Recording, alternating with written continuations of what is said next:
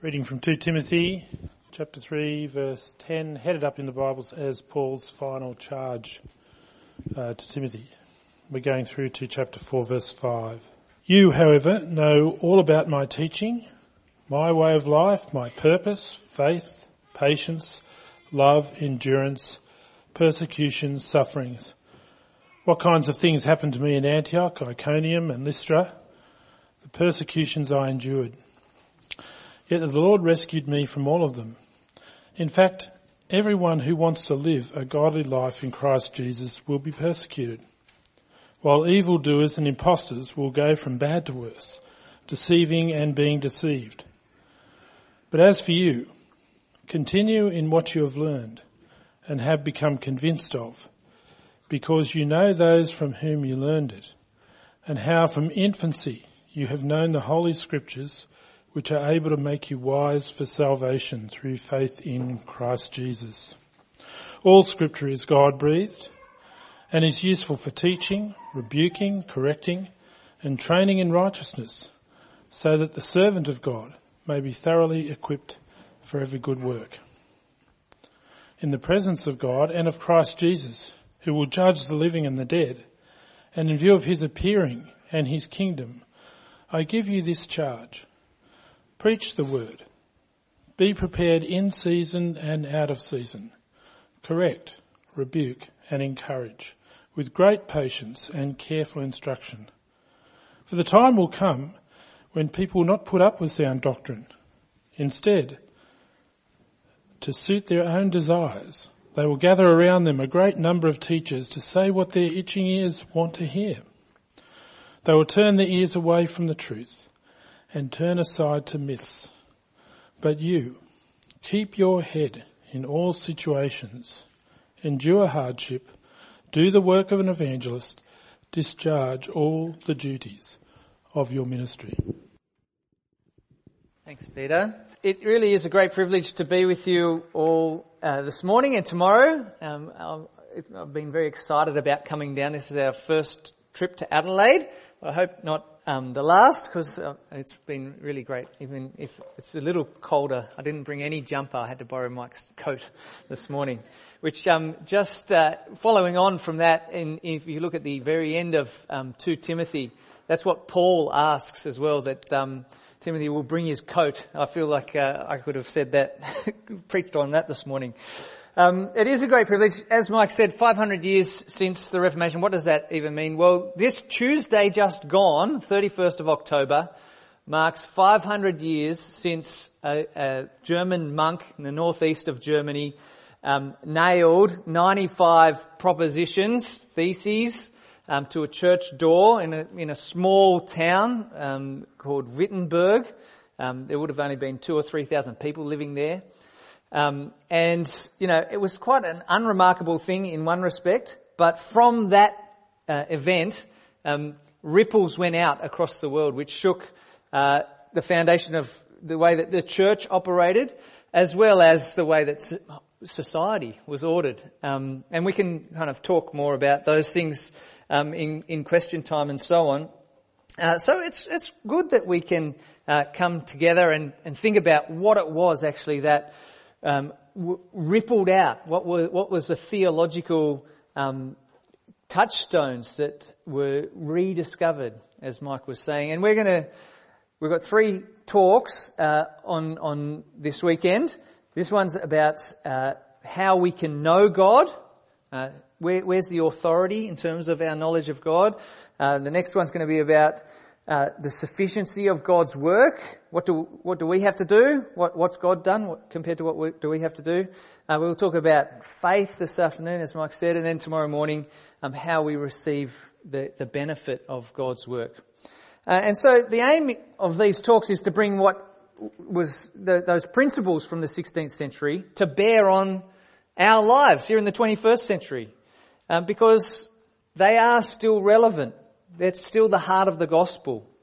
Now, those principles have been described as the solas.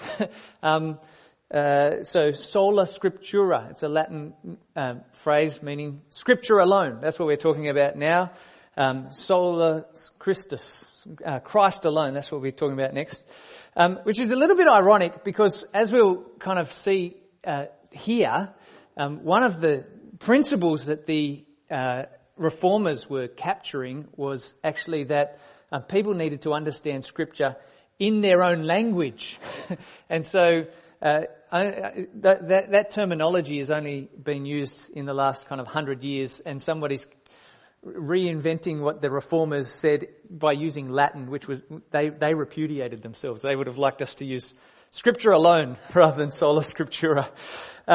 But that's this idea, sola scriptura. It's called the formal cause, the formal principle of the Reformation, because in understanding what the Bible is, that everything else kind of flowed from that as people understood where the authority was over the church. That Scripture governs the church. Scripture governs God's people, not church traditions. The Bible was the authority. At its heart, this issue in the Reformation was a question of authority. What will be the final authority in determining what Christians believe and how they meet God? The Papists said it was the church was the final authority. The Protestants said it was the Bible. So, before we kind of get into unpacking what was going on in this doctrine, I want us to think for a second about what life was like if we were Trinity Grove 500 years ago, okay? We would have had that reading in church when we came to church, but it would have sounded something like this: Omnis Scriptura Divinatis Inspirata ad perfectus sit homo Dei ad homini opus bonum instructus, etc., okay? And probably, I don't know what your Latin's like, but if it's anything like mine, it would have just gone straight over our heads. We wouldn't have understood anything. And in churches right across Europe, that would have been what was heard as the Bible was read. They did read the Bible, but they read it in a language that nobody understood. And the people, even often the priest at the front didn't understand Latin. He knew how to read it, but he didn't know what it meant. So how could he explain God's message to people? The church at that point was at a very low ebb, as Mike had said. The main focus had become the Mass, what we'd call communion. And the church taught that the priest up the front consecrated what was happening in the Mass, and it became the body and blood of Christ. And that was the most important thing for people's salvation, was to participate in these sacraments. Baptism would wash away original sin, and then you'd see the Mass as you went on, and that would be like a little infusion of God's grace as you went on. And you actually didn't get to partake of the Mass. That was just for the priest. You would get the bread, and you'd get it once a year. The rest of the time, all you got to do was see the minister do it up the front. And that was supposed to be special for you. And so, I don't know if you've travelled to Europe, you might have visited old cathedrals, medieval cathedrals, and they have these side chapels all the way around. And so the point of those was that there were priests whose job was just to say Mass all day long, all day, every day. And people couldn't understand because the service was all in Latin as well. Everything that was done in church was in a different language from the people. And so there were kind of signs that this special miracle was going to take place. And when that happened, they'd ring a bell and they'd light some candles. And so in a cathedral, there weren't any pews or anything like that. People would go in, and so that they could get their grace, they'd listen out for the bell and they'd run over to see the priest doing his thing at that moment. And then the bell would ring over the other side when another priest. They'd run a bit like a rugby team moving around the cathedral just to see this thing take place. Everything was done in Latin. In fact, to have a Bible in English, like what we just had read, was illegal. If you were found with it, you would be punished. And it had been made illegal in the centuries before. And about 500 years ago, there was a son of a farmer in England who had a great privilege. He was an ordinary guy, just like you or me, but he had a great privilege of going off to university. And his name was William Tyndale.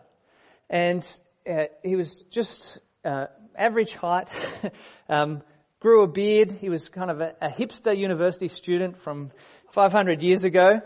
But one of the benefits of going to university was that he got to learn Latin and learn what was being actually said when people read the Bible and so on. And as he began to understand Latin, he began to understand the Bible. And as he understood the Bible, his life began to be transformed by it. For the very first time, he understood what God had done for him through Jesus Christ. And it was profoundly different from what he'd been taught in the church week after week. He'd been taught that he needed to try and just hope that he might be acceptable to God in the end. But God's word said that it wasn't about what he did. It was about what Christ had already done. He'd been taught that he needed the mediation of the church, especially to go to the Mass, to gain access to God. But God's word said that he could relate to God personally. He'd been taught that the traditions of the church and the Pope were as significant or more significant even than what the Bible said. But God's word said that it was completely sufficient, completely authoritative in all matters to do with salvation. And those discoveries meant that William Tyndale's life was turned upside down. And he was transformed by understanding what the scriptures said. And so he set about to translate them so that other people in England could know the things that he'd known. Translate the Bible into English. Even though that was illegal, he thought that was the most important thing that he could do for his fellow countrymen. I don't know if you've ever had a dinner party where the conversation got awkward. I hope that tonight's dinner parties don't go this way. But one time William Tyndale was at dinner at kind of a squire's house, and there was the local priest there who was, fully representative of the medieval Christianity of the time. And the priest was there, espousing his thinking at the table, and he said that we're better off without God's laws than without the Pope's. In other words, we're better off to have the Pope than to have the Bible, right? And William Tyndale shot back, well, I defy the Pope and all his laws, and if God will spare my life many years, I will cause the boy who drives the plough to know more of the scriptures than you do. Okay? It's an awkward dinner table conversation. I don't know what the host did. A bit chilly weather today, wasn't it? Unseasonable for November. So the question that I want us to really think about this morning is, what exactly was the difference between William Tyndale's understanding of the scriptures that would motivate him to translate them for the people, give them to the people, as opposed to this prevailing view in the church that they were somewhat secondary to what they had in the Pope? And of course, more important than just kind of knowing what was going on back then, what place should the Bible have in our lives, in our church? That's really the question that is going on here. And I want to, you'll see on your outline, unpack it under three headings. The Bible's the authority for knowledge of salvation, the Bible is the authority over the church, and the Bible is the authority for interpreting the Bible. Firstly, Bible is the authority for knowledge of salvation. So the late medieval church did not believe that it was the Bible alone, sola scriptura, that was the way to come to know God. And many people thought that the way to being saved, including having to do a whole lot of things that weren't in the Bible at all. They believed that the Bible and these other things, which they called church traditions, together gave you knowledge of salvation.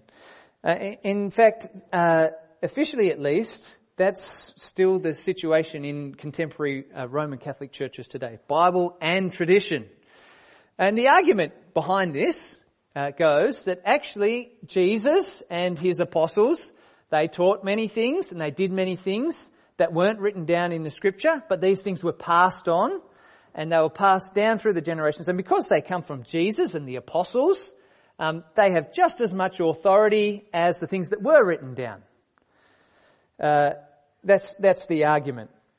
But there's two problems with this understanding. One thing is that a lot of these things were innovations at some point, and a lot of the things in the medieval church had come in only in the few centuries before, and they were considered church traditions. There's another thing is, what happens when what Scripture says and what church tradition says come into conflict? That's exactly what happened 500 years ago last Tuesday with Martin Luther and his nailing of the 95 Theses. The Bible said people are saved by trusting in Jesus. The church said people could be saved by paying a bit of money to buy a piece of paper, an indulgence. We'll talk a little bit more about that later.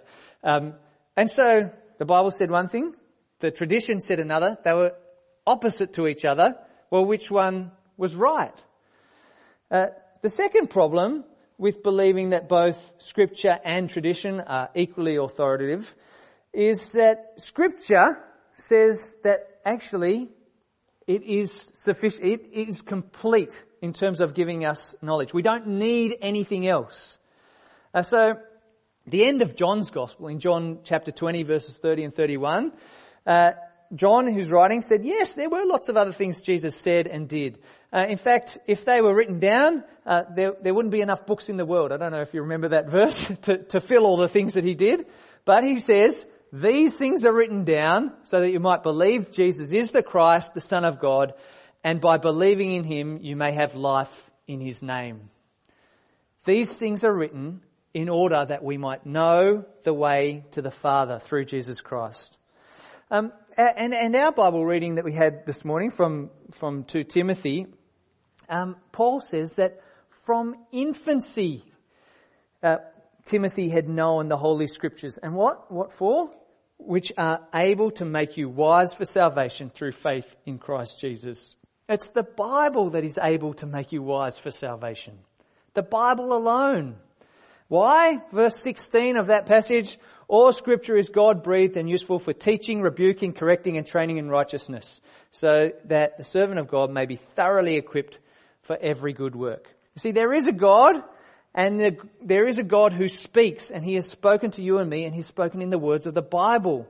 And we can listen to God directly. Martin Luther said, let the man who would hear God speak, read Holy Scripture. That's where we hear God speak. The Bible is God's word to you and me. And it's completely sufficient and it's completely authoritative in giving us knowledge of salvation. That's the first aspect of Scripture alone. It alone gives knowledge of salvation. And it's for this reason that the Reformers were so keen that people understand the Bible. They have it in their own language. Luther translated the Bible into German. Tyndale translated the Bible into English, and so on and so on and so on, because they wanted to give the people the Word of God. The church had kept the Bible under lock and key, far away from people, keeping it in a language that people didn't understand, and then mediating and diluting the message by adding in a whole lot of traditions. The Reformers came to see that people meet God in His Word. And so they set about giving God's word to the people. And so there was a proliferation of Bible translations. And this is still a Protestant priority. As missionaries go out to different countries and different people groups and different languages, translating the Bible, giving them actually the Word of God in a language that they can understand is a priority. And I hope it's a priority for Trinity Grove to support that kind of work. It's very important. Such a vital work for our financial and prayerful support.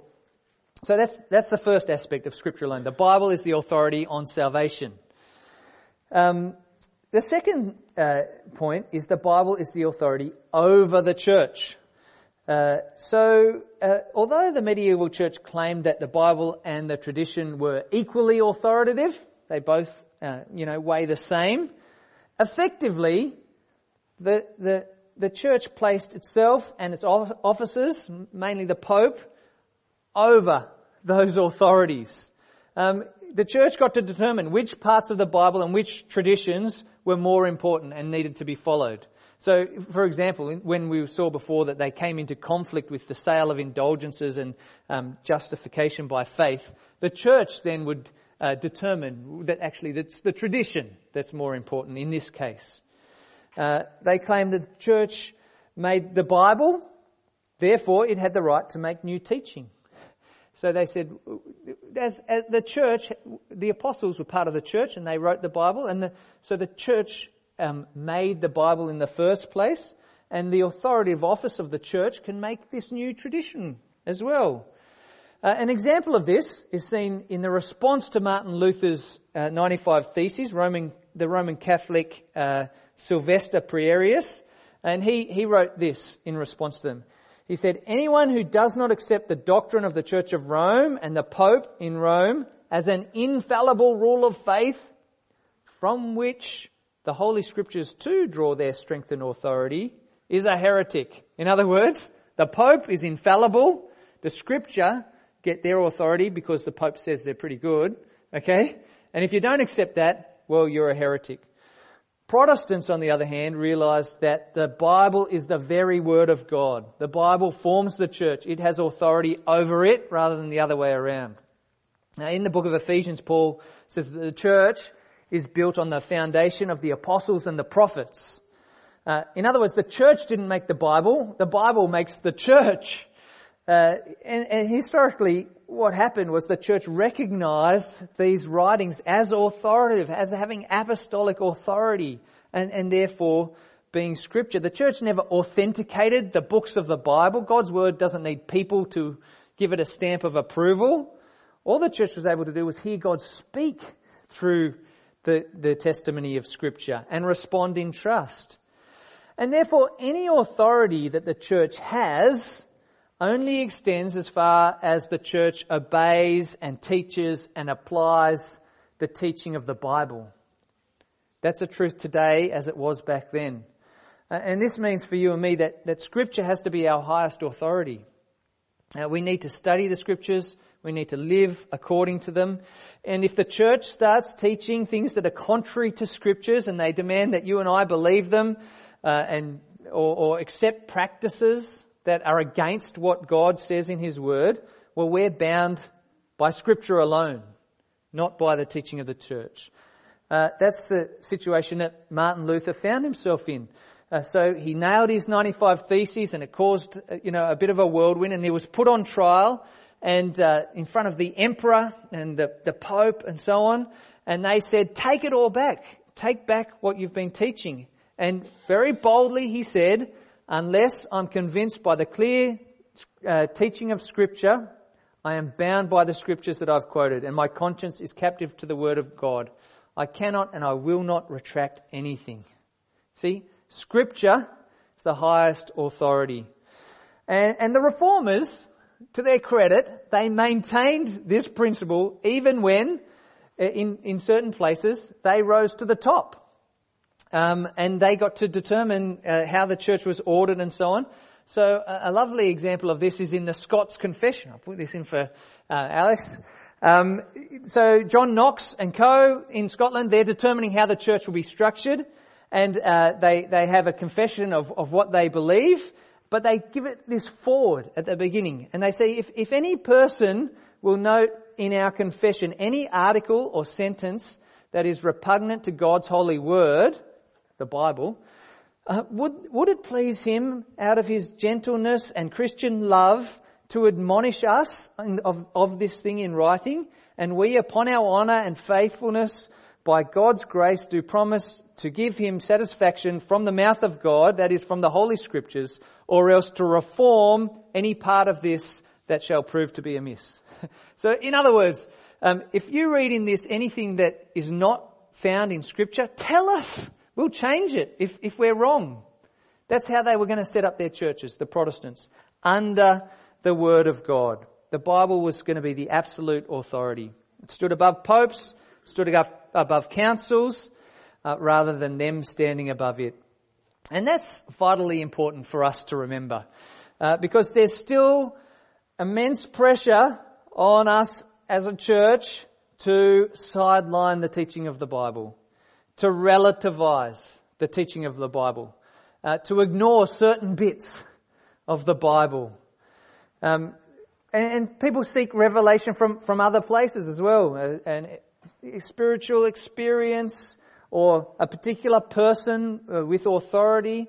But all of those things, they're subjective. They change like sand on the beach. But in contrast to them, God has revealed himself to us objectively in the pages of Scripture. He has spoken. And because of this, we need to be people of the book, of the Bible. We ought to read it, cherish it, learn it, know it. It's through the Bible God speaks to us. And so I challenge you, are you really a Bible person? I imagine all of us here probably say that we are, but you might believe that God speaks through His Word, but are you really a Bible person? Does your life correspond to what you believe about the Bible? There's 10,080 minutes in a week. How much of that is spent dwelling on, reflecting on the Word of God? Because God speaks to us through the Bible.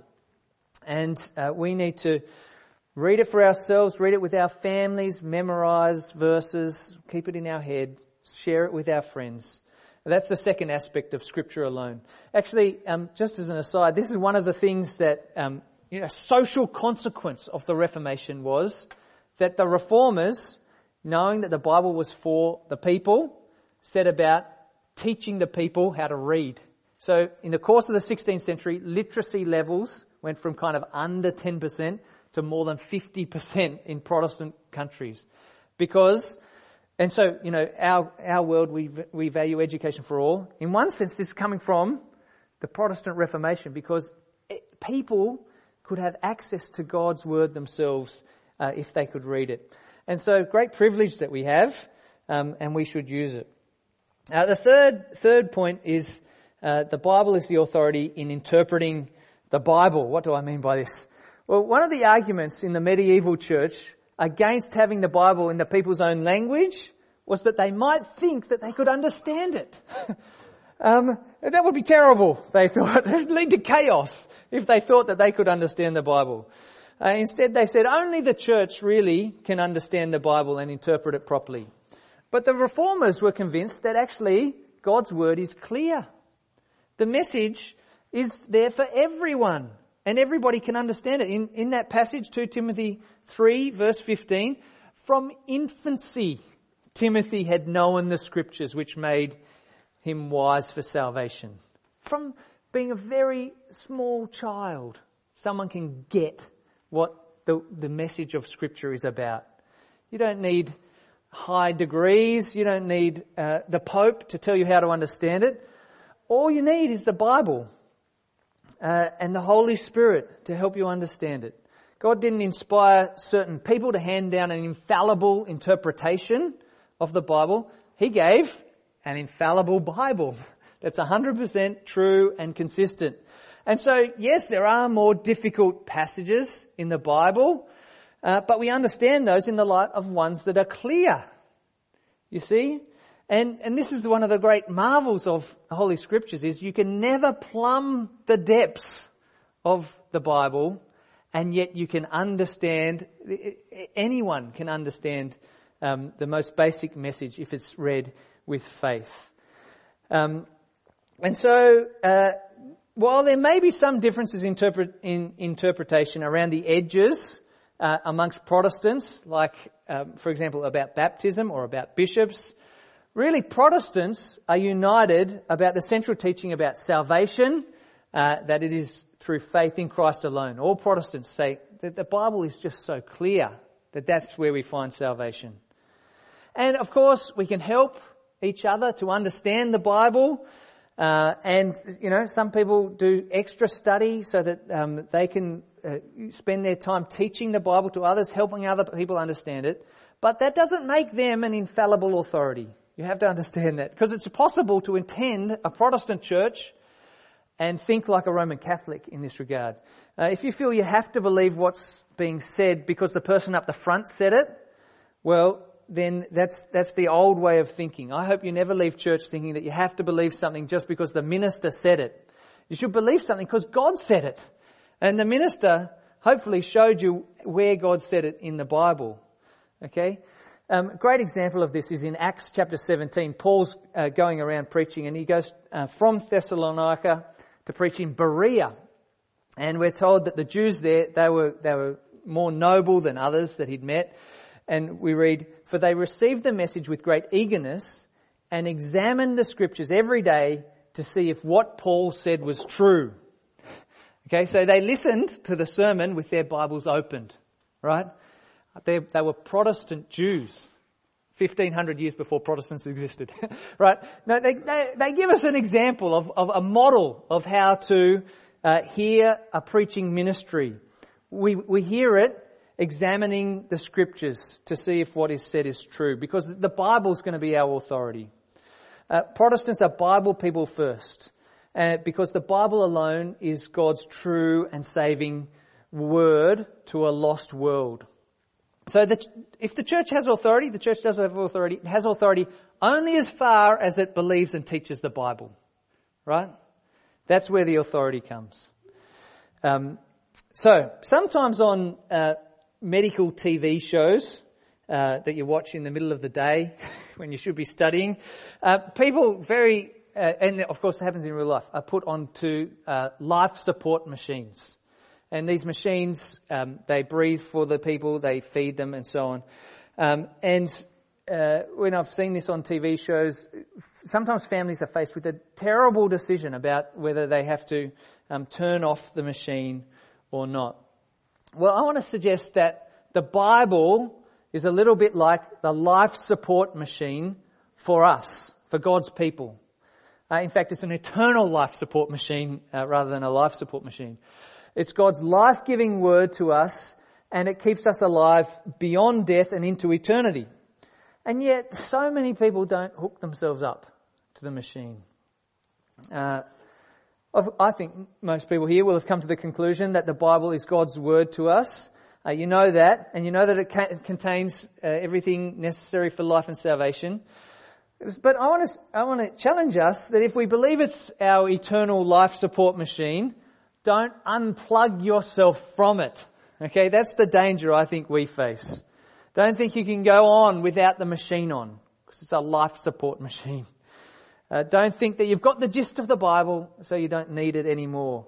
You cannot read too much scripture, and what you read, you cannot read too carefully, and what you read carefully, you cannot understand too well, and what you understand, you cannot live too well. There's always a need for Christians to depend on God's word, the Bible. It shows us not only the way that we can be saved, but how to live as God's saved people. And that's a lesson that sinful humanity will always need to know better. More than this, we must not compromise on what the Bible teaches. Again, we find encouragement from the reformers here. That testimony of Martin Luther in the face of the whole, the emperor and the structure of the church standing against him, he said, "I will stand on Holy Scripture." There was a man who wouldn't compromise on the truth that he found in God's Word. William Tyndale, he knew that as well. Actually, reading that passage from 2 Timothy, the beginning of chapter 3, it was talking about how people will be false teachers, will persecute the true believers. Well, that's what William Tyndale faced. In an age when the Bible was kept far from the people, was shrouded in superstition and mystery, and the church was full of unbiblical teaching, he knew that the only hope for people was to hear from God themselves, to hear God in a language they could understand. And this meant that for William Temple, the task of translating the Bible put him in constant danger. He had to flee from England. He never went home again. He lived his life on the run. And finally, in 1526, after all his work translating, the first print run of the New Testament in English got sent back to England from where he was in the Netherlands. And the boatload came in, and the Bishop of London, Cuthbert Tunstall, he heard about it, and he decided that he would buy the whole boatload, and so that it wouldn't go out to the people. And he bought the whole boatload and he burnt it. Imagine that. The leaders of the church were happier to see the Bible burnt than people understand it. That was the situation that they were in. Well, William Tyndale got the money from this purchase and made a better translation, much bigger, sent it back. And over the next kind of few years, the Word of God went out across England, even though it was illegal. And finally in 1535, 10 years after that first print run, Tyndale was betrayed by someone he thought was his friend, captured. He was put in prison and he was ultimately executed. And he apparently prayed when he was being executed, "Lord, open the eyes of the King of England," Henry VIII. And just 2 years after he died, the King of England did authorise the Bible in English in every church in England. So his prayer was answered. He didn't get to see it, and it had a huge impact. The way that the Reformation in England took place was it became a Bible reading church. The Bible in the language of the people. And by the end of the century, the average English person identified with the Protestant beliefs that were there. And Tyndale's translation has had a massive influence on every other English translation. There's something like 800 versions in English now. We can go to the Christian bookshop and kind of peruse the options of which Bible version we'd like to have. We've just got so many options. When Thomas Cranmer was putting together his liturgy for the Church of England, he ensured that the people in church, his plan was that they would read the Old Testament once every year, the New Testament twice every year, and the Psalms every month. It was a Bible reading program, was what you did at church. Because he believed that through hearing the Scriptures, people would meet with God.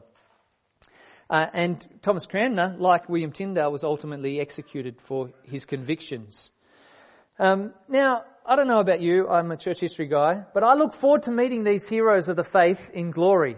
I look forward to, saying hello, saying thank you, and so on. We've got easy access, 800 versions of the Bible, really because of the work that they've done. But sometimes I wonder if I'm meeting William Tyndale, what he would say to me. You remember the dinner party conversation. He wasn't afraid of kind of an awkward conversation. And I fear that he would be within his right to say to me, "Your whole life you had the Bible in English, a privilege that cost me my life. Why didn't you read it more? Why didn't you cherish it more? Why didn't you share it with people more than you did?" I wonder if he could say that to you. It's a big challenge for me to read about these reformers, what they stood for and how far they went in terms of holding their convictions. And I pray that God will help us not only to believe that it's Scripture alone where we meet God, but to actually go and meet Him there in our lives and to bring others to meet Him there too. Let's pray together. Heavenly Father, we do thank you so much for those people 500 years ago who rediscovered that your word spoke powerfully and worked powerfully. And Father, we pray that you might help us to share their convictions about your word. Father, we pray that we will cherish it in our own lives, in our church life. And Father, we pray that as we meet you in your word, that we might bring others to meet you there also. And we pray this in Jesus' precious name. Amen.